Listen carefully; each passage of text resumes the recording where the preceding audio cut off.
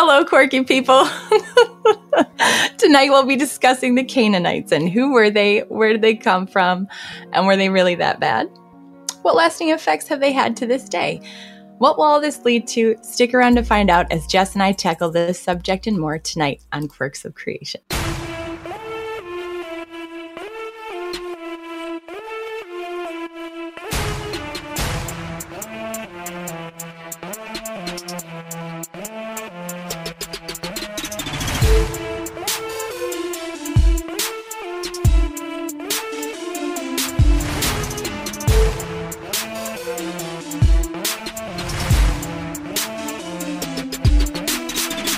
Hello, everybody, and welcome back to Quirks of Creation. I'm Jess Holmes, and joining me, as always, is Elise. Hey, Elise. Hello. I unmuted myself this time. Yay. Yay. I'm so proud of you. We're trying out the cold open. I thought you did amazing for our first try. I think I sounded better the second time. See, Hey, you just needed some practice first go around. You're fine now, and it's awesome. Look at us go. Here we go. I love it. I'm so excited to be here with everybody tonight. We will be doing some review reads at the end of the show. So if you left us a review on Apple Podcasts, be sure to stick around to hear your review read live on air and hear your name called out on the show. Very special night. Hey, and always so appreciated. So appreciated. I'm excited to read those. It's so great. Your likes, your reviews, all of that really means the world to us. So thank you so much for listening. Thank you so much for everyone being here live tonight. And I am excited for tonight's absolutely quacky show. Yes. It's going to be great. Tonight's going to be fun. So I am a bit all over because there's a lot to tackle here, but it's another one of those that's going to lead to more stuff, especially our episode next week, but we'll talk about that later. Are you ready to jump in? Let's do it. All right, let's do it. So what we're talking about, like I said, the Canaanites. And I'm going to just kind of start off little refresher-ish kind of, I don't know, for me it was more than a refresher. I was like, oh, there's some things here I didn't know. Right. Basically, let's start with where they came from. So the Canaanites came from Noah, who doesn't, I guess. So that blows I probably knew it, but I guess I forgot it because wasn't the whole point of God flooding the earth was to start mankind over? Right. Yes. And we'll see tonight, and we'll see the fact that it did start over, but not all of it that he was trying to get rid of was gone. And a lot of that is thanks to Ham. So one of Noah's way to go, Ham. sons. Thanks a lot, Ham. Cool dude. That's what Noah gets for naming his son after like a Thanksgiving dinner meal. Yeah. Pork. They weren't allowed to eat pork and his name is Ham. Stop. I just made that connection. That's hilarious. Oh my gosh. He was doomed from the start. Just was. So the story is found in Genesis 9. And Canaan was the grandson of Noah, Ham's son. So it goes like this, kind of. Little dramatic flair, because why not? But after the flood, we see that Noah is a good farmer, and he planted a vineyard. And after his vineyard was productive, he had a little solo wine party in his tent. Nice.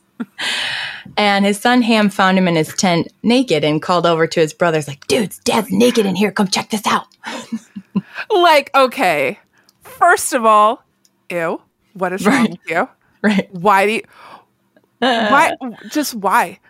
Why? And the patriarch and seeing him nude, like that was a huge shameful thing. Yeah. Like you don't call your dad out on that. You don't make a big deal of it. And you also don't want to be the one who saw it either. But he didn't only he didn't only see it, but he was like, dudes, come check this out. And so his brothers come over, and so it's Shem and Japheth, and they grab a garment, walk into Noah's tent backwards, and cover him up while they avert their eyes. So they're very respectful, very discreet, and cover him up. And then Noah, when he wakes up, I'm assuming pretty hungover because... Yeah. I just like how Ham... Was Ham the eldest? I don't think so. Okay. I think he was the youngest. Okay. Now it all makes sense. Those little brothers being like, ha ha, Dad got drunk, fell asleep naked. Yeah. Check it out. And the older kids are like, oh, come on. No, dude. No. So Noah wakes up, probably not feeling too great. And of course, he's super angry. And he, instead of cursing Ham, though, he curses Ham's son, Canaan. So Genesis 19, 24 through 27. When Noah woke up from his wine and found out what his youngest son had done to him, he said, "Cursed be Canaan, the lowest of slaves will he be to his brothers." And he also said, "Praise be to the Lord, the God of Shem. May Canaan be the slave of Shem. May God extend Japheth's territory. May Japheth live in the tents of Shem, and may Canaan be the slave of Japheth." Why? That seems kind of harsh. Oh, big, yeah. Just a little bit. Just a tad. And these curses have weight to them. Oh, yeah. You know, you see that through the Bible. You see that here with Noah. You see it with Jacob and Esau. You see these things. They all have the curses and the blessings. They all have weight to them. And this was like, I think he was upset. I think he's a little perturbed. So why Canaan? I don't know. Like, I read that maybe Canaan was just as bad or worse than his dad, and Noah called him out on it. But really, I don't know. But I do know that Ham's sons didn't lead to great things. So Ham had 4 sons, and their offspring were responsible for founding, like Babel, Nineveh, and Sodom and Gomorrah, and of course, the Canaanites. Oh, that's a solid track record. So like his seed and them, maybe not the best. Yeah. Maybe just not good stuff. It's interesting to me that God cursed his son. And I wonder if that's kind of a projection into what will be going on with Abraham, because the lines and genealogies are just so incredibly important. So it's almost worse for your offspring to be cursed rather than you yourself. Yeah. And it's a generational curse too. Right. So it's not just him. It's like him and all of his offspring are doomed. So it's like, I guess to say that to see your dad naked was shameful might be an understatement. So Nancy brings up something interesting, that there's a liberal interpretation that the uncovering of Noah's nakedness was a gay interlude, or... I read that too. So there are people who say the interpretation was that Ham did more than just see his dad naked. Yikes. Yeah. Now, see, to me, it's like you saw him and you were kind of obnoxious. Like, Right. I make him sound like a frat boy, but... Right.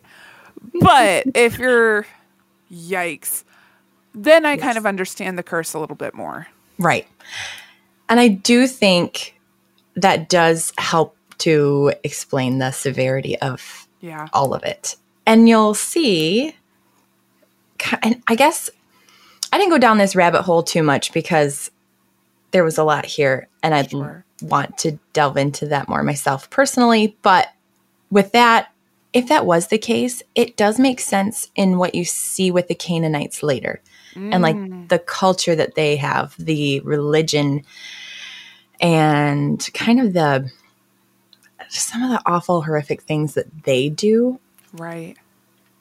It definitely perpetuates itself. And it would also explain why God cursed Canaan and not just Ham, because that is an ideology he is passing on to Canaan. Yes. There was also somewhere it said it could have been also that Ham took advantage of Noah's wife even, and that's where Canaan came from. Was that? I don't know. I don't know the legitimacy of that at all. But I'm just saying that's another theory that's been thrown out there. There's a lot of... that would explain it even more, though. Yeah. There's a lot of ideas. Yeah. And I'm not saying that they're true, but I'm also not saying... they're untrue? I don't know. They might, maybe. Because I feel like you see that a lot in the Bible. I'm going to go off on a tangent here. You see that in the Bible where it's like, oh, dude, you way overreacted. But it also makes you think there's got to be more to this than what we're getting. And maybe that's one of those things that it's like missing in translation because you've gone from Hebrew, Aramaic to Greek to English, or to Latin to English, so there's plenty to have been lost in translation. But then there's just like cultural differences that we can't necessarily relate to, like the language, like of course the language piece, but the culture, language, marriage piece there that we just miss out on. Absolutely. And I'll bring this up again in a minute because it's funny that you said that, because we'll definitely see that in one of the arguments I'm bringing up later. So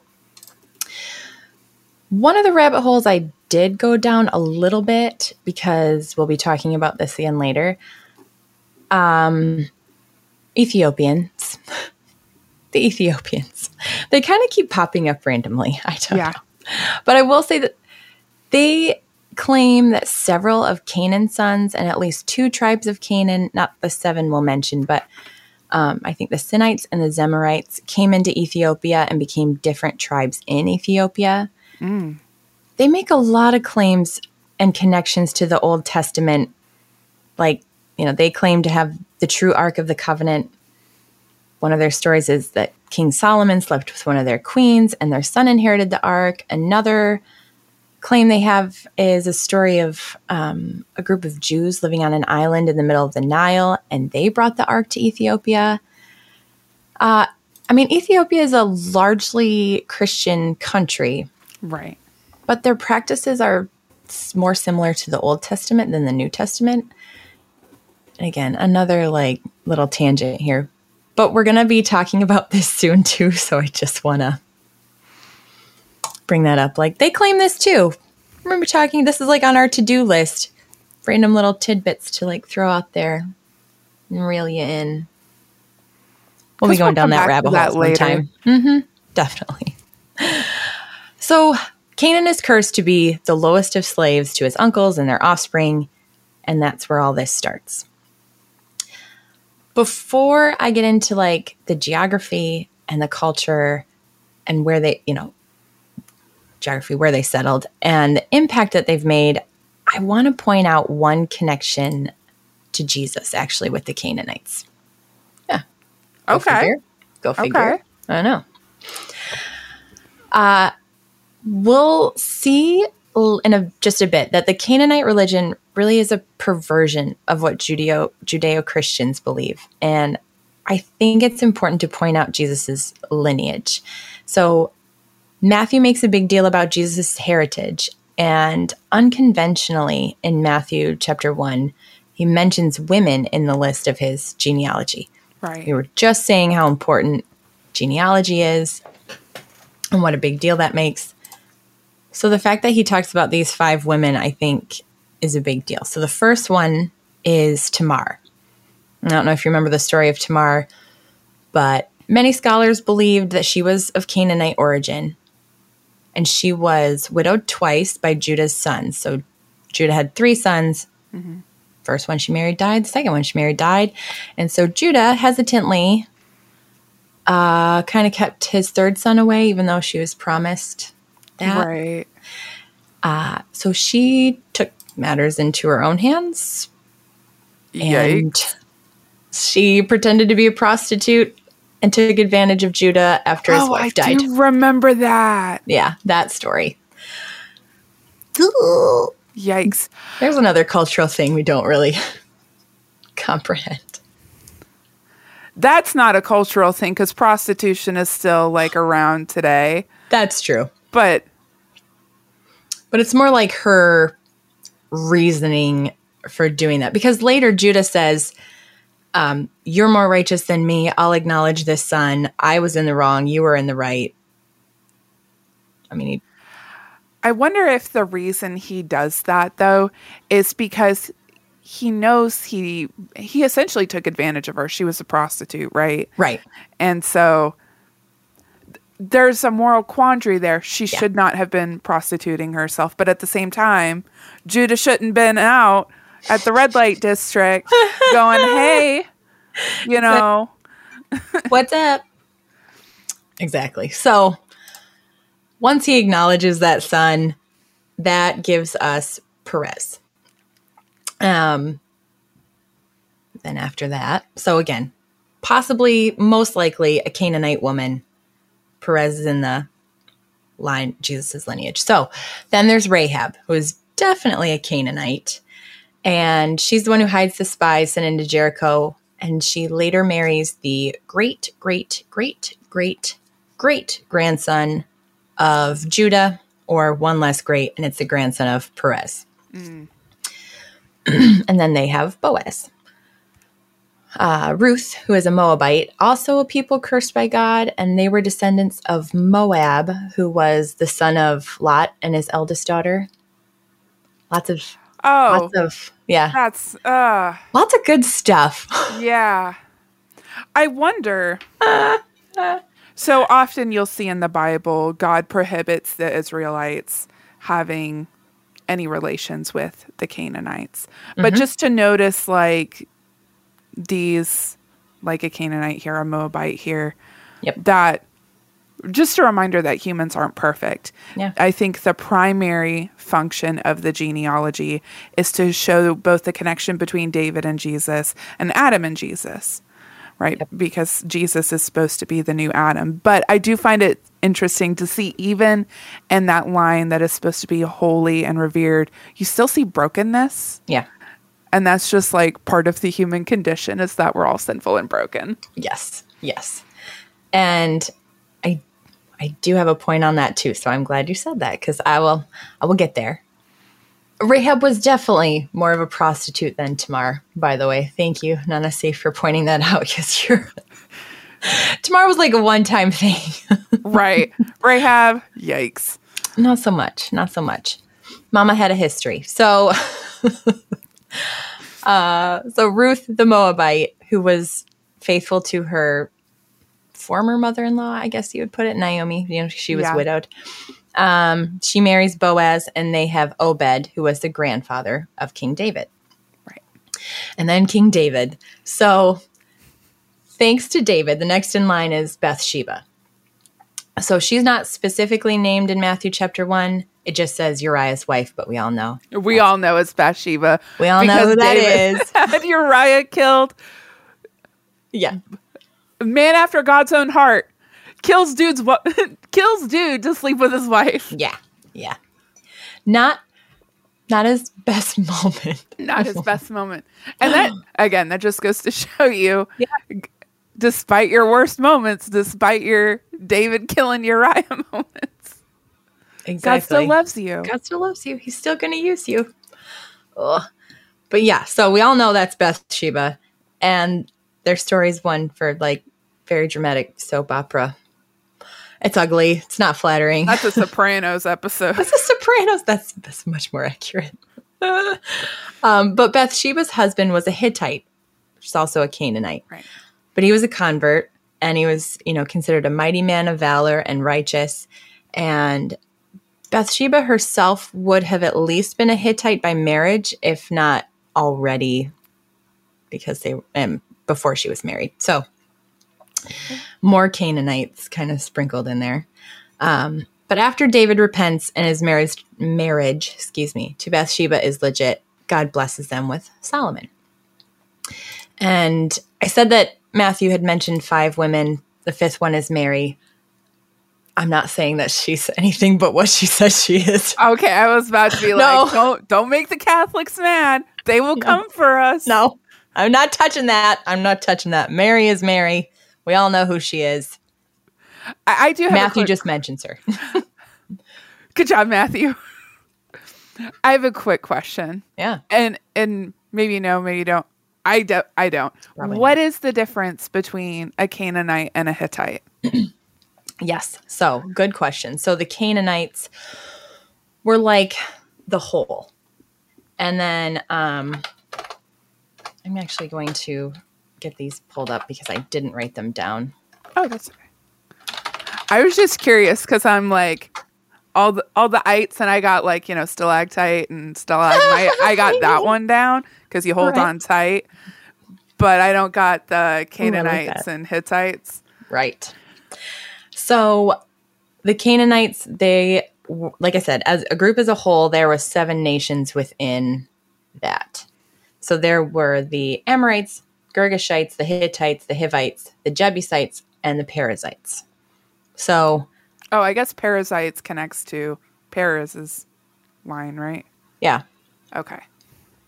So, yes, they're the same, but they're also their own little tribes within that. So, like, we have the 12 tribes of Israel, the 7 nations of Canaan. It's kind of the same. Like so, the Levites and the Benjaminites and Exactly. Got it. All the ites. All the ites. I like what Nana C says. It's the difference in degrees of iteness. That's what it feels like. Yeah, pretty much. It's a good way to put it. There is a point to bringing up Jesus's lineage, and I'm going to get to that soon. So just hang tight. Pin in it. There's a point. So the Canaanites settled as a nomadic tribe at first, so, you know, mostly hunter-gatherer society. Eventually they evolved into city-states that became wealthy and prosperous, mostly because of their trade. So the area of the Promised Land, or the land of Canaan, was situated in the middle of North Africa, Asia, and Europe. Okay. So it is this perfect center spot at that time, like a land bridge between all 3 of these major areas. They developed huge trade routes. They were also seafaring people. They were teaching people how to build boats. They were mathematicians. They like all these amazing things. I know. Like, you kind of think of the Canaanites as like these like small little tribes of whatever. Right. But they actually were like the city-states. That makes sense, because weren't the Canaanites in Jericho? Mm-hmm. And Joshua, you know, and everybody marched around Jericho and took it over. That was a major city. Like, that was essential to them coming into the Promised Land. Ooh. Yeah. I never thought of it like that. I know. I always just assume, you know, whatever, they're this little. But no, I think it's important to keep in mind that these people were huge. Yeah. They, because of their trade and being so good with sailing, this created like an empire of sorts. It was very similar to Greece and their city-states, like, in that they weren't really united at that time. Sure. Or ever, really. It's not like an empire, like the Roman Empire, who was going out and killing everybody, but okay. Dominating the world, right? Right. Not quite. But still bigger than we first think. So since they were so like wealthy and prosperous, they had large and well-protected walls to defend against invaders, because it's also important to remember that in this area, although it's centralized and they're close to everything, the only area really that they didn't really have any defense. Like, there was no real good way. You had the walls of Jericho, but other than that, it's like mountains. Yeah. And all of that, like, so not only could you go to like Asia and towards Europe or down to Africa, but they could come at you. So yes, they could. Yes, they could. And that was a huge problem in this area for them and also for the Israelites. But again, being prosperous and all that stuff, they had these well-built walls to protect them. and they could also hire other nations to come and fight for them. So when the Israelites came up against them, not a small tribal society, but they had a well-established culture in the land, and they were just a strong, formidable, warlike society at that time. So it was a big deal. They were more of a big deal than we give them credit for, maybe. Yeah, because like you get that feeling in Sunday school, and maybe this is the important part of going to Sunday school and doing Bible studies as an adult, as opposed to just like when you're young and brought up in the church, because you get this idea that these are all like nomadic tribes wandering the desert, and maybe you see Canaanite camp down in the valley and it's like, charge with our pointy sticks. But that's not actually how it was. Exactly. Yeah. I think I had a pastor describe it like if you are a Christian who's still going off of the Sunday school stuff, it's like drinking milk from a bottle or formula. And as we progress, we need to get more meat and carbs. That's my favorite. But to me, carbs is like Psalms. Like I love Psalms. I'll eat that stuff up all day long. All day. But, you know, you need some protein. You need to get into the archaeology. And this is why we're doing what we're doing, because it's so hard to go out and find out stuff about the archaeology and like the actual surrounding histories.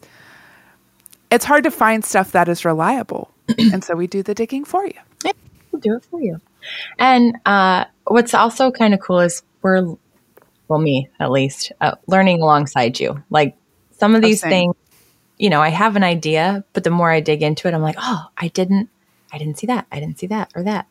So it's a lot of fun. And I think that's also why we get so geeked about it. So I don't know.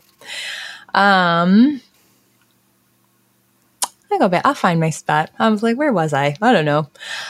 One of the big things here was Egypt. So Egypt was like the main nation the Canaanites would trade with, and it was also the nation that will hold the most dominance over the Canaanites. And of course, Egypt plays a huge role with the Israelites as well once they enter the Promised Land and take that back from the Canaanites.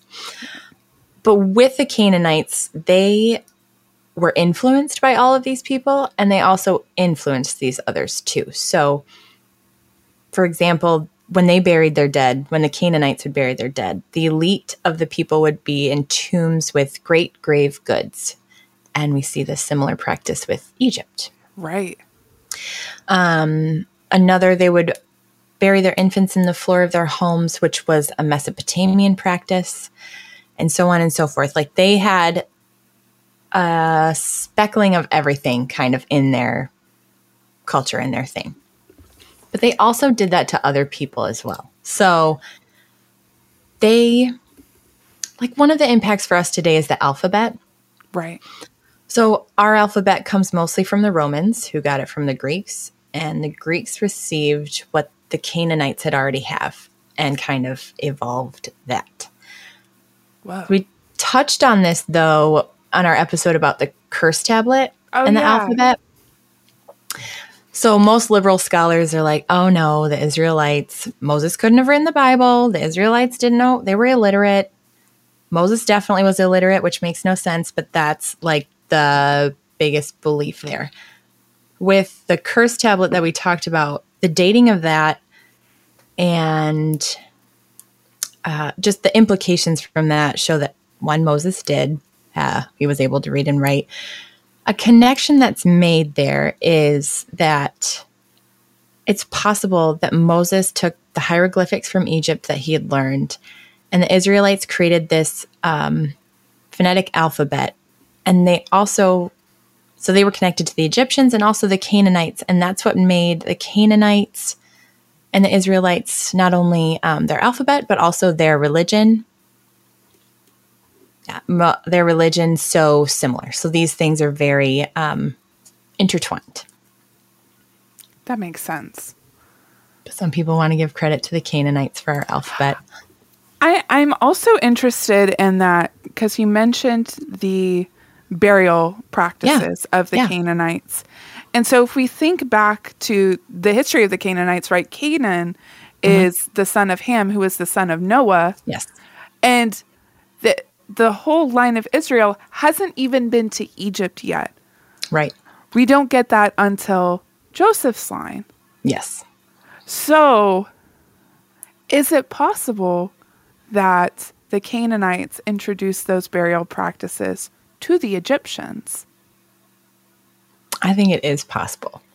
I'm not saying that's fact, but it's interesting. No, but it is interesting because, again, Egypt, Canaan, the Israelites, they all have this very intertwined history. Yeah. And so who influenced who? I don't know. But again, they definitely had an impact on each other in a lot of ways. The biggest thing to point out is that the Canaanites also influenced the world in their worship of gods and goddesses. Yikes. Which is yikes. So their religion was polytheistic. Right. The general story here that I'll share is they believed El was the chief god, and he was the patriarchal head of the family. And the Canaanites were the mortal children of El. They believed that they could themselves become gods. Not like we've never heard that ever anywhere before. That started a long time ago. That's nothing that new. doesn't sound like Mormonism at all. No. Or Scientology or yeah, any of that stuff. Yeah. Definitely not. No. But El was the god of the sky, and his partner was Ashra, the mother of 70 gods. She was also known as the Lady of the Sea. Eventually, the right to rule the family was passed from El to Yam, who was a tyrant. Ham. Oh, man. They tried hard on that one. I didn't even make that connection either, but yeah. Yeah. Amazing. Mm-hmm. A little more creative, guys. But Yam was a tyrant, and Asher was getting ready to kind of sacrifice herself as a way to appease him so he wouldn't be such a tyrant. I don't know the logic there. That's that pagan logic. Yeah. If I kill something or, myself, bad things won't happen. It'll get better. That's the answer. Yes. That's a Gnostic religion. Yes. But before she could do that, Baal, who was another son of El, challenged Yam and won. Then Mot, who is the god of the underworld, lures Baal to his death and brings about infertility and drought, because Baal was like the god of rain and fertility. All these things that the Canaanites really cherished, especially in their region, because they didn't have the Fertile Crescent. They didn't have large bodies of water, like rivers, like the Egyptians had. It was really hard living in most of that area for them. Not at first, right? Until they built up their big kingdoms or whatever. Yeah. So, eventually it got better for him. But anyway. Interesting. So Mot lures Baal to his death and brings about infertility and drought. And then the goddess of war, Anat, who is Baal's sister, takes vengeance on Mot and kills him. But they both come back to life because they're gods, and why not? And okay, that's what I was going to ask them. Like, how can you worship this thing that is dead? Question mark? Right. Question mark? No. Surprise! They both come back. Magic. And magic. But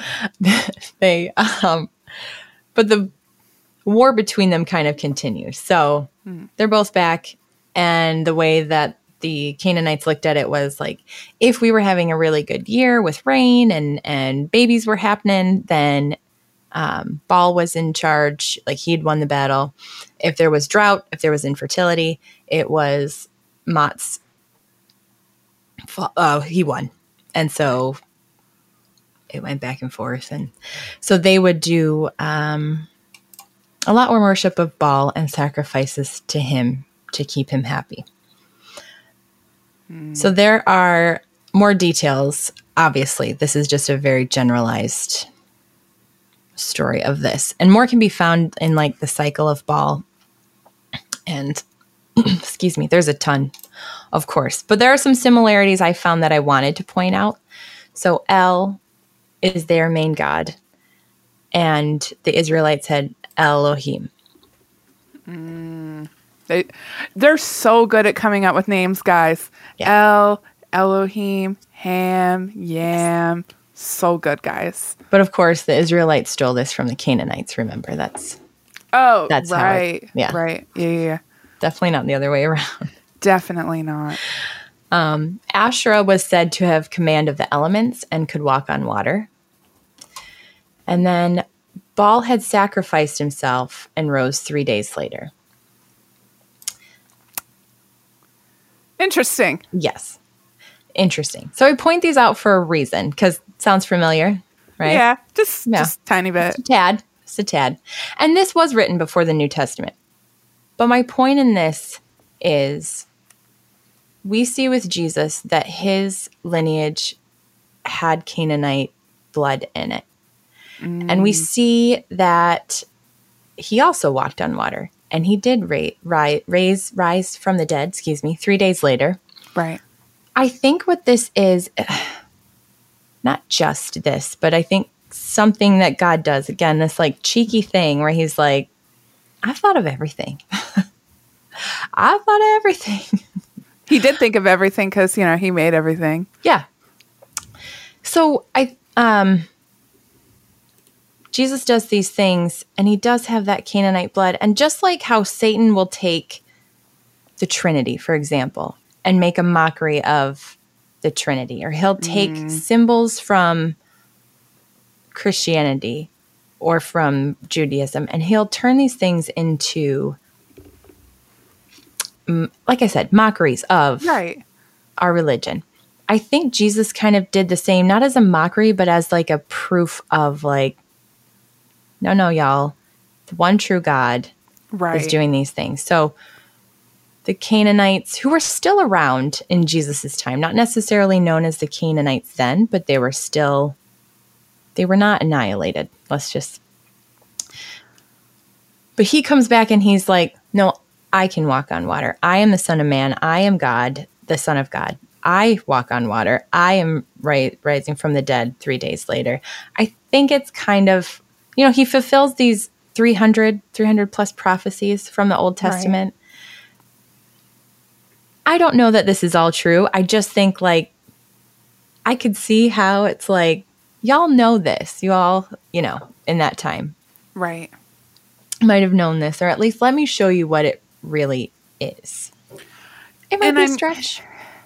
The 3-day illusion is used a lot throughout the Bible. It takes, the number 3 is holy and important in Christianity and Judaism.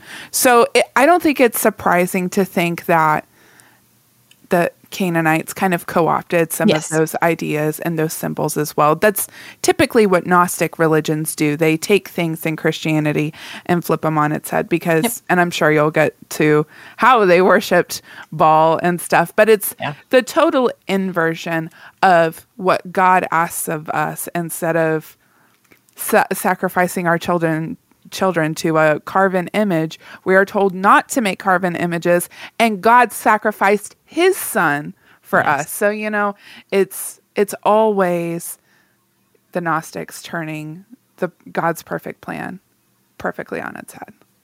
Exactly. Yeah. And so, we will get into that. So, it was well known, as you had said, that they would sacrifice their children to Baal to bring in fertility and the crops. But it was also like gender fluidity, and that type of worship was well known, especially in the temple of Asherah and among her priests. Temple prostitutes as well were used as a form of worship, and the children of that union were either used as a sacrifice or dedicated to the temple as priests for later. And it also helped worshipers gain favor with the priests to come in and sleep with the prostitutes of the temple. I won't go into too much detail because you can get graphic with these things, and I don't think we need to. You get the gist of it. This was all disgusting and awful. Right. And not of God at all. It's not, but I think it's important to talk about because we're seeing this similar picture come up in our culture. Like you just mentioned gender fluidity. That's not something I would have thought of as being an ancient practice. Yes. But that shows you just how ancient and deeply evil this sin is, this spirit of thinking, oh, I can change my body to match how I feel inside so I can satisfy this demonic being that's following me around, whatever it is. The spirit of Asherah that is still and you around today. TikToks of women giving up their abortions to Asherah or Moloch or whatever the pagan god they're worshiping. I've seen articles of where they ask these pagan priests to come into Planned Parenthood with them. So this is not new, folks. It's very old and very ancient and very wicked. And so it's important to know that these things have roots. Yes. Deep roots. Yes. Like this didn't just go away. Yeah. It's not like, oh, that's Old Testament stuff and it kind of fizzled out or whatever. No, I think these things, so with the Canaanites and their connection to everything, you can see how they also influenced Greek mythology because El would be like Kronos. Yeah. And Baal maybe being more like Zeus, Asherah. I don't know. But there's always the male and female pairings. Yes. In both Greek mythology, Roman mythology, and it seems like in this Canaanite religion. So these Gnostic things, I mean, Abby from Conspiracy Pill talks about this all the time. Mm-hmm. They're all connected. Yeah. And it makes sense when you think about them all stemming from the root of the Canaanites. Mm-hmm. Absolutely. And that's a good point to mention. So we're talking more about the history of these things, but if you want more on like Baal, Asherah, the gods and goddesses of ancient times to now, and how they're still present and relevant, like Conspiracy Pilled, our sister show, our brother's sister show. Yeah. The other show on Hawkhound Media. They definitely deep dive into this. And I don't even want to say so much conspiracy as much it is they just make the connections. Right. Very well. So we're definitely talking about it here, but if you want more, they've got more. There's more. Right. There's more to add. And if you like our show, which you should since you're listening, make sure you hit that like button. Make sure you hit that subscribe button. If you're listening to this on audio, make sure you give us a 5-star review so we will read it on the show. And since I'm plugging everything shamelessly, don't forget to go over to Conspiracy Pills, like their stuff too, because we do cover a lot of similar stuff, but from different perspectives, like we're doing right now. Like this. Yeah. Yep. Nice job. I like what Base Babe says. It's not conspiracy, it's evidentiary. Yes. That's what it is. That is what it is. And so we're just touching on that too, and their connection. So that's one of the arguments I want to make is like the Canaanites and their evil practices have unfortunately not fizzled out. They've stuck with us. And despite God's best efforts to get rid of them. Yeah. So let's talk about that for a second, because that was my next step. I think a lot of people read the, like Deuteronomy and read the commandments that God gave the Israelites to destroy all these people, this genocide. And they're just appalled. Like, how can you have this God in the Old Testament talk about love and grace and mercy and all of these things, and yet also command his people to kill everything that breathes in this area? Right. I've got some theories. I don't think I have any answers That's okay. But let's come we don't back have to it answers. because We have ideas. Yeah. So God's command to destroy the Canaanites is repeated in the Old Testament. It's not a one-time deal, and it doesn't leave much room for interpretation. I just want to read some verses to make this very clear. So I'm going to rapid fire these as best I can. Deuteronomy 20:14 through 16. As for the women, the children, the livestock, and everything else in the city, you may take these as plunder for yourselves, and you may use the plunder the Lord your God gives you from your enemies. This is how you are to treat all the cities that are at a distance from you and do not belong to the nations nearby. However, in the cities of the nations the Lord your God is giving you as inheritance, do not leave anything alive that breathes. I'm going to continue. That's so intense. It is intense. He's like, everybody else, you know what? It's okay. It's okay. Just women, children, livestock, leave them be. Use it as plunder. However, but hold on, there's more. So Deuteronomy 7:1 through 6, when the Lord your God brings you into the land which you go to possess and has cast out many nations before you, the Hittites and the Girgashites and the Amorites and the Canaanites and the Perizzites and the Hivites and the Jebusites, 7 nations greater and mightier than you. And when the Lord your God delivers them over to you, you shall conquer them and utterly destroy them. You shall make no covenant with them, nor show mercy to them, nor shall you make marriages with them. You shall not give your daughter to their sons, nor take their daughter for your son, for they will turn your sons away from following me to serve other gods, so the anger of the Lord will be aroused against you and destroy you suddenly. But thus you shall deal with them. You shall destroy their altars and break down their sacred pillars and cut down their wooden images and burn their carved images with fire. For you are a holy people to the Lord your God. The Lord your God has chosen you to be a people for himself, a special treasure above all the peoples of the earth. Intense enough? Hold on, there's more. But wait, there's more.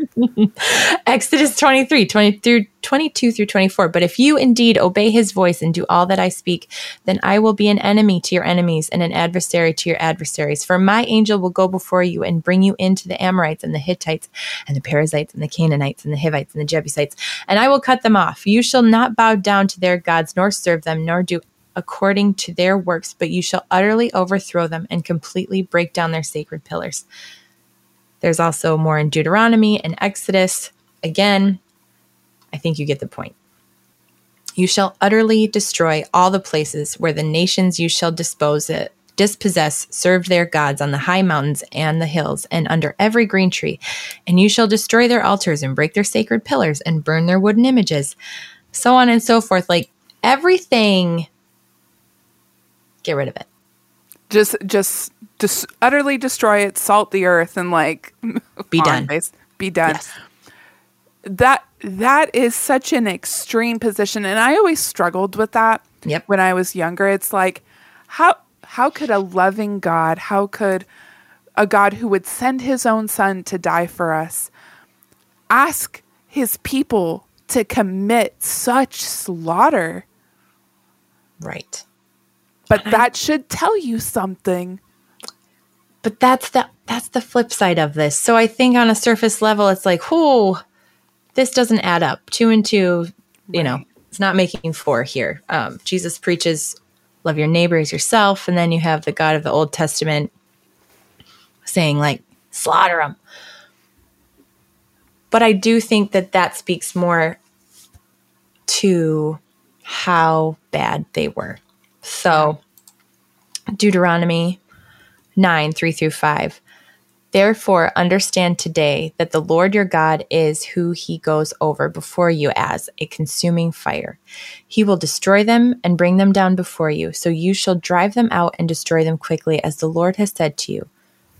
Do not think in your heart, after the Lord your God has cast them out before you, saying, because of my righteousness, the Lord has brought me in to possess this land. But it is because of the wickedness of these nations that the Lord is driving them out before you. It is not because of your righteousness or the uprightness of your heart that you go in to possess their land, but because of the wickedness of these nations that the Lord your God drives them out from before you, that he may fulfill the word which the Lord swore to your fathers, to Abraham, Isaac, and Jacob. That puts it in such perspective. Yeah, I think so too. Because it's like, you guys don't deserve this. yes, you're my chosen people, and yes, I promised you this, but it's more so that they are so wicked. I want them out. That I can't convey the severity of this enough, just how evil their practices must have been for God to drive them out so totally. Yes. Because when else in history has God commanded the Israelites to do such a thing? No, and again, he specifically is like, you are only doing this in this area. Yep. Everything else, you can take that as plunder. You can do whatever. And there was a story. I don't have it pulled up, so bear with me. But there was the story of somebody who took, I can't remember his name, gold and cloth, and he did take plunder from one of these areas. And Joshua pretty much pulled him out. They stoned him and then burned him alive, or burned him and his whole family, because they had taken plunder from one of these areas where God was like, no, you get rid of it. None of it. I'm looking it up. Yeah. Thank you. I was like one of those I heard and I was like, oh yeah, come back to that. And then Achan? And then I didn't. I think so. So Joshua 7, the Lord had said that everything in Jericho belonged to him, but Achan from the Judah tribe took some things from Jericho for himself. And sorry, this is the contemporary English version. And so the Lord was angry with the Israelites because one of them had I don't like this version, but that's what it automatically pulled up. Okay. I'm going to find an ESV version because I'm like, this is too common. Okay. But the people of Israel broke faith in regard to devoted things, for Achan, the son of Kamari, son of Zabadi, son of Zerah, of the tribe of Judah, took some of the devoted things. So he didn't just take like just some plunder, treasure or whatever. He took idols. Mm-hmm. And the anger of the Lord burned against the people of Israel. Joshua sent the men of Jericho to Ai, which is near Beth-aven, east of Bethel, and said to them, go up and spy out the land. And the men went and spied out. Let me see if I can get to the part you're talking about. His punishment. Yeah. Thanks for looking it up. Yeah, no problem. Keep talking while I look. Yes. So I think it's easy to see here that God was pretty serious. Yeah. I'm just going to throw that out there. I don't think he was messing around. I did read an article that was saying, because a lot of people try to justify this, and I understand that because it's like we're saying, this is difficult to reconcile, if you will, especially on a surface level when you don't dig into it more. But an article I was reading, it was DetroitCatholic.com, I think is where it came from. I want to read actually like a short little, and then I'll stop reading, I swear. But we like reading here. I mean, I love to read. Tell. Yeah. Why would God allow? No. Okay. Here it is. So it says, if one compares the language used in Joshua and Judges with the conquest writings of other ancient cultures, such as the Egyptians, the Hittites, the Akkadians, the Moabites, etc., you'll find there are a lot of similarities. The recorded battles and reports of conquest by these nations often give exaggerated, hyperbolic accounts about how their enemies were completely wiped out, utterly destroyed without any survivors, much like in Scripture. In fact, it appears that this was once a popular stylized form of war rhetoric that was used in the ancient Near East. When we read it, it sounds like the Israelites were commanded to totally annihilate these people when it simply was commanded of them to fight and win, even if the win was only temporary. To me, it's a fluffy argument that just tries to, he didn't mean it. I mean, he clearly did, because he said, mean it. You, everybody else, you fight them, but then you can like take care of their women and take their treasure and whatever. But these guys in particular, you need to get rid of them. Right. So it's like, nice try. I can appreciate you trying to, like, I don't know, soften the blow maybe, but not really at the same time. I actually find that super frustrating because so often in the modern church, you see this softening of the harshness. You see the loss of the fire and brimstone talks in the pulpit. You see the loss of the severity of sin. It's like, oh, well, Jesus loves everybody. It doesn't matter what you're doing in your private life. It doesn't matter if you're going out and sinning Monday through Saturday. Just come here and feel loved. Just love, love, love, love, love. And it's like, yes, Jesus is love. God is a God of love, but he is also a God of justice. Righteous anger. Right. Yeah.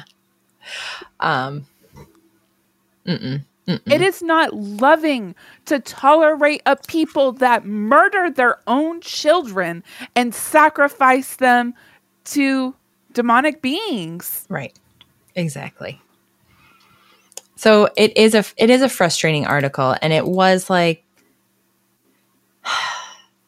I understand that it's a terrible deed and God is putting it on the Israelites, but you don't get to just brush it off like, okay, but he didn't mean it. Again, that just makes me upset. He didn't mean it. Right. I think the thing here is you have this terrible deed, and I think he knows that he's putting that on the Israelites. But if it's so drastic and so dramatic, what does that say about, again, the Canaanite people? Just talking in circles. But it's this same idea. Did you find that? I did. So Joshua 27, or I'm so dyslexic. Joshua 7, starting in 25. And Joshua said, speaking to Achan, why did you bring trouble on us? The Lord brings trouble on you today. And all Israel stoned him with stones. They burned him with fire and stoned them with stones. They raised him a great heap of stones that remain to this day. And the Lord turned from his burning anger. Therefore, to that day, this place is known as the Valley of Achor. He took an idol as if to keep it for himself. Like, what was he going to do with it? He can't trade it within his own nation. So it has no monetary value to him. They were, at this point, they were conquering Jericho, and they were trying to set up their own land. So it's not like he was going to travel out and trade it to someone else and try and gather wealth that way. It would be very strange, just like culturally speaking, for him to leave his tribe behind and go out and do like some sort of monetary transaction and then come back. So you have to think he wanted it to use it for its purpose as an idol. Right. You have to wonder what he was doing. And again, that was not tolerated. So where I want to go from here is I also want to point out with this and the slaughtering of everybody is that God explicitly also said that this would be done gradually. So in Exodus 23:29 through 30, I will not drive them out from before you in 1 year, lest the land become desolate and the wild beasts multiply against you. Little by little, I will drive them out from before you until you have increased and possess the land. So in Judges, we see that after Joshua dies, the Israelites have some success in driving out the Canaanites. We also see some failed or even abandoned military campaigns. And the Israelites grow tired of warfare and just decide to use the Canaanites as forced labor, live alongside them. And the result, of course, is that the Canaanites were still living among the Israelites. And God has consequences for that too. So what we see, Judges 2:3. Now I say, I will not drive them out before you, but they shall become thorns in your sides, and their gods shall be a snare to you. That's such a clear picture of how poisonous sin really is and how strong the temptation is to worship these other gods, because it's not tempting to worship them. They promise you everything. They promise you, it's that whole health, wealth, whatever. They promise you power. They promise you fertility, like you were saying. Yeah. I mean, all you got to do is give up this little thing. All you got to do is sacrifice your child. Yeah. But I mean, what do we do in modern day? People abort their own children so they can have their high-paying job, so they don't have to make sacrifices in their own life. It's to take care celebrated. of a Like, child. Right. Because of my abortion, I now have this, and it's, You now have what? yeah, It's like wealth, you health, traded a whatever. life for a material good. Weird. Much like Yeah. what was practiced in ancient times. You can dress it up any way you want. It's the Exactly. same. It really is the same. And obviously we can see how attractive that is to people who are lost. Yeah. And I think it was attractive to the Israelites too. Yeah. In that this religion was a perversion of what they believed already. So it's not, it wasn't this huge leap in some ways necessarily. I mean, in some ways, yeah, it was, but they don't think of it that way though. Right. And just like in modern Christianity, right? You walk into a church that's hanging a pride flag in front of the cross or something like that. Absolutely blasphemous. But it's like, oh, it's not different. We're just following what Jesus said, except you're not. Except you're not. But yeah. And it's easy to fall for those things when you're looking for those excuses. So like in this instance with the Israelites, you and us too, we have a God who does things in his own time. Right. We do not control God. Right. We are called to less of me, more of you. You know what I mean? Like lose ourselves to become more Christ-like or to become closer to God. We don't have control over him. But when you have these pagan gods and these rituals, like you have more control. Like, okay, if I do this sacrifice, or if I do this ritual just right, or if I whatever, this God is going to do what I want them to do. You know what I mean? Or be more prone to do what I want them to do. Or you feel like you have more control, which is also something very alluring. Yeah. And I think for them and for us today, that's a huge pull. Mm. And also giving into these carnal pleasures. Like I'll just talk about the Israelites for the moment, but they were celebrating the prostitution and all these other things that feel good in the moment, and all sex work is real work and whatever. Right. So again, when you give into those easy things that feel good in the moment, it's like, yeah, this is my religion. And you can be easily tempted and swayed. And you see that as a punishment also for the Israelites. Like, you don't want to do what I said? Fine. These guys are gonna come at you. And you see Israelites, you see the Jewish people just constantly being taken over. Yeah. It's that cycle repeated over and over. What is that saying? Is like strong or hard times create strong men create good times create weak men, and weak men create hard times. You see that cycle repeated over and over for Israel, which is why, and remember, Israel is God's chosen people. Yes. Like he specifically selected them to be his beloved people. From them would come the line of Jesus. Mm-hmm. But they still, even after Jesus himself came to earth, died on the cross for our sins, rose again on the third day, was present to the 500, like all of that, they still couldn't get with it. And he was like, you know what?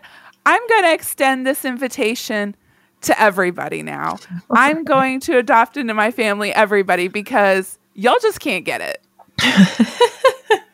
We've done this song and dance for how long now? And but you do see that. And I lost my point. Darn it. I hate when I do that. No, it wasn't you. It's me. It's all me.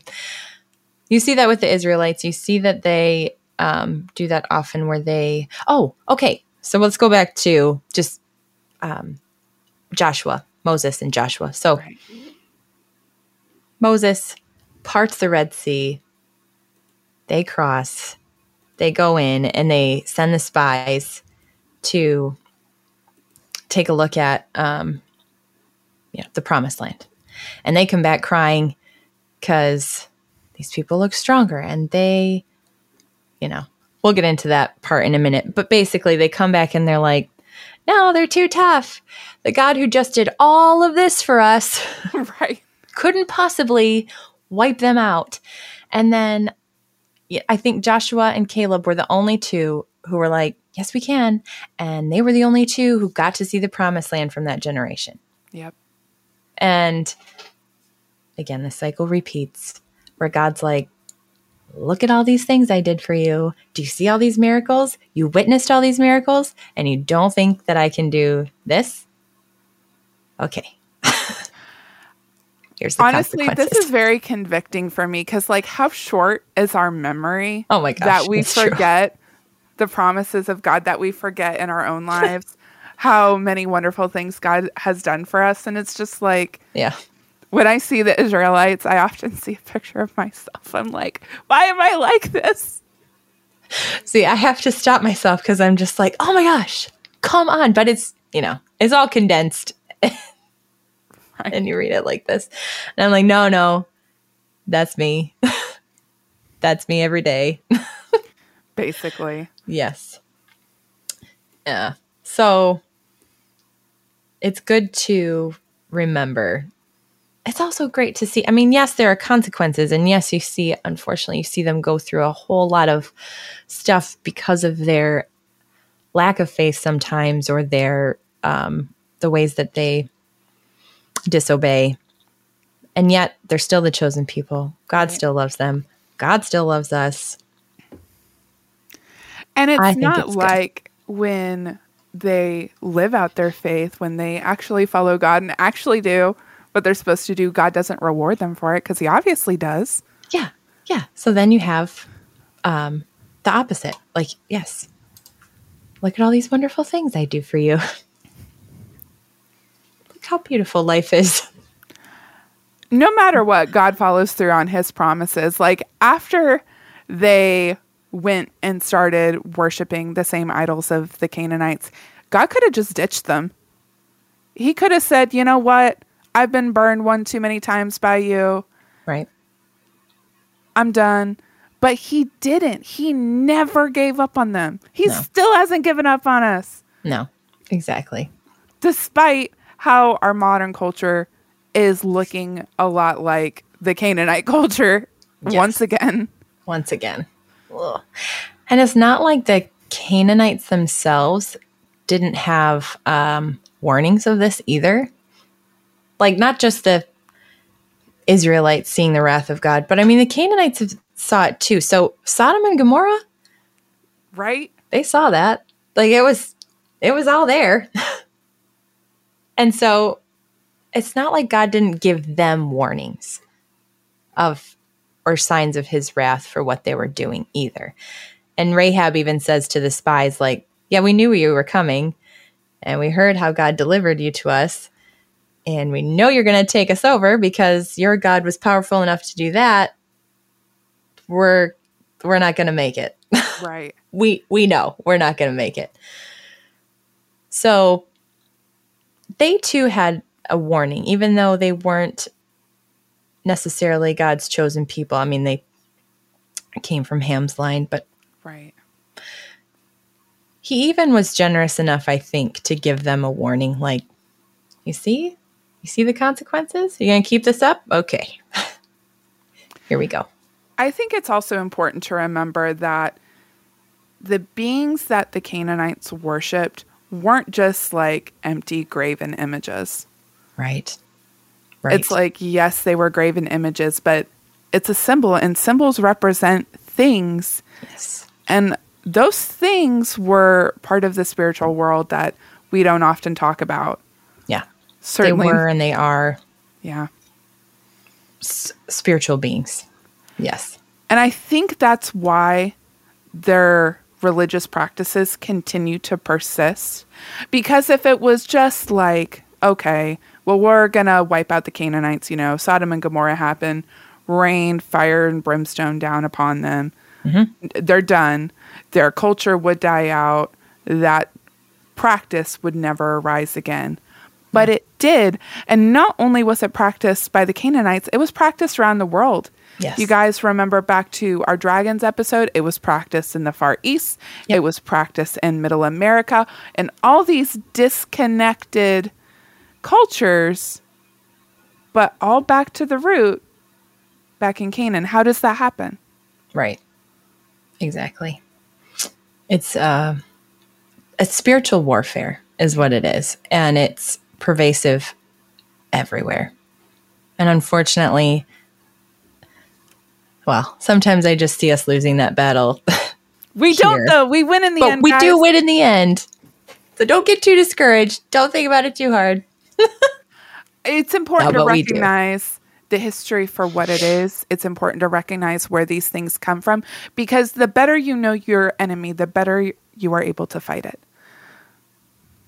Yep. I agree. Absolutely. What I won't... Okay. I'm going to wrap this up. Okay. Because we're going to come back and talk about this more next week. Kind of a part 2. But several theories as to why God had wiped everyone out was one, the wickedness. Just absolutely wicked. And so much so, again, that he puts that burden on his people, but not alone. I want to make that very clear too. I'm with you. Yeah. He promises Joshua, I will not leave you. I will not forsake you. You will not do this by yourself. I'm here. We got it. Whatever. And so there's that, but also, could the Canaanites have ties to the Nephilim? Giants? So the Nephilim piece, I think, makes the most sense because if you guys remember, we've talked about the Anunnaki in the past, and we've talked about dragons and perhaps their connection to the Anunnaki. And the idea is that these are these spiritual, basically fallen angels, right? Yes. That have come to our world in some sort of humanoid form and started reproducing, making babies with everybody. And so then the half human, half fallen angel being would be the Nephilim. Yeah.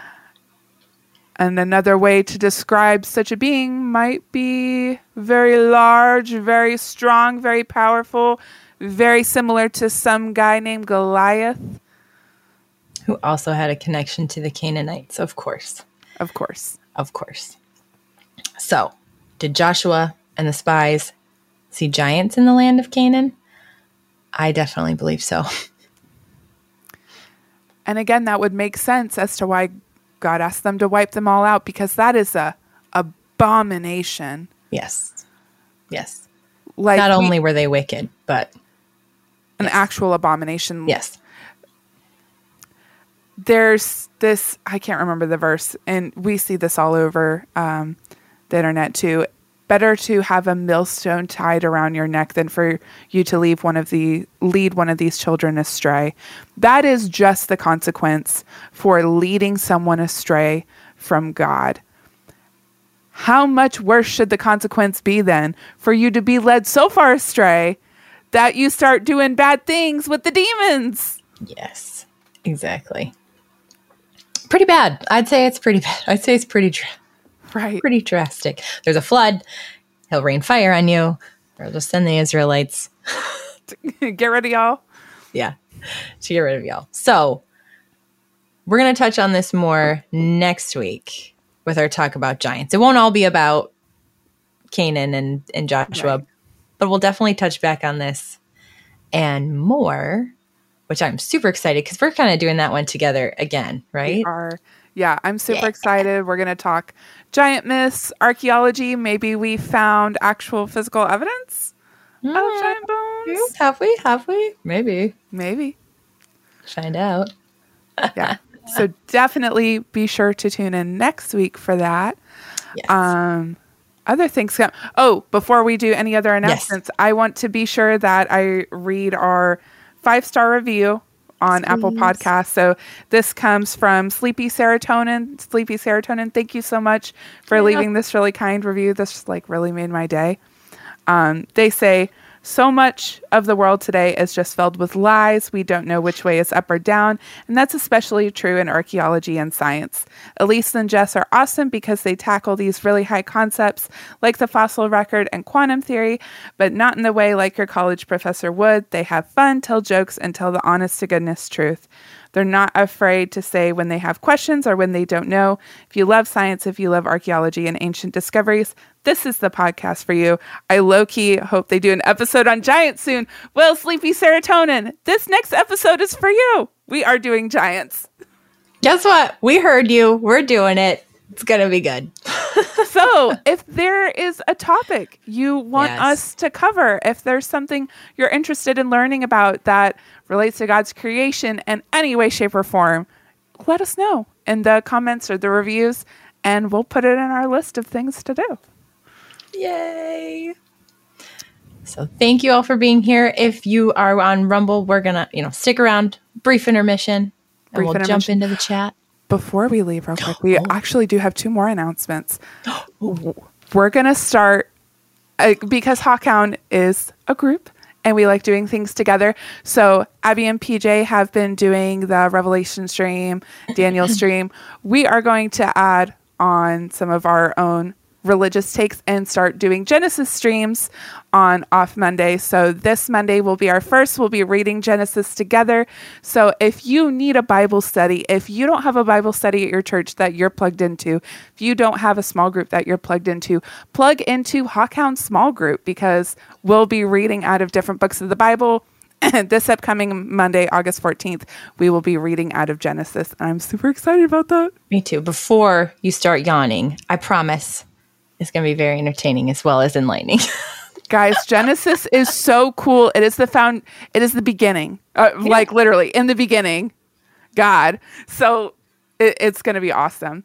It's going to be good. Not to overwhelm you with too many awesome new content things, but we are going to be doing a watch party of Ancient Apocalypse on August 26th. So be ready that Saturday. Get your popcorn. We're going to have a good time, and we might do a special giveaway for our watch party. So definitely make sure you hit that like button. Make sure you hit that subscribe button. Boy, if I could talk. And we're going to do all the fun things. Do all the fun things. We'll keep you informed, and we're super excited to have you here. So awesome. Thank you all for tonight. We appreciate it. And we'll see you after intermission.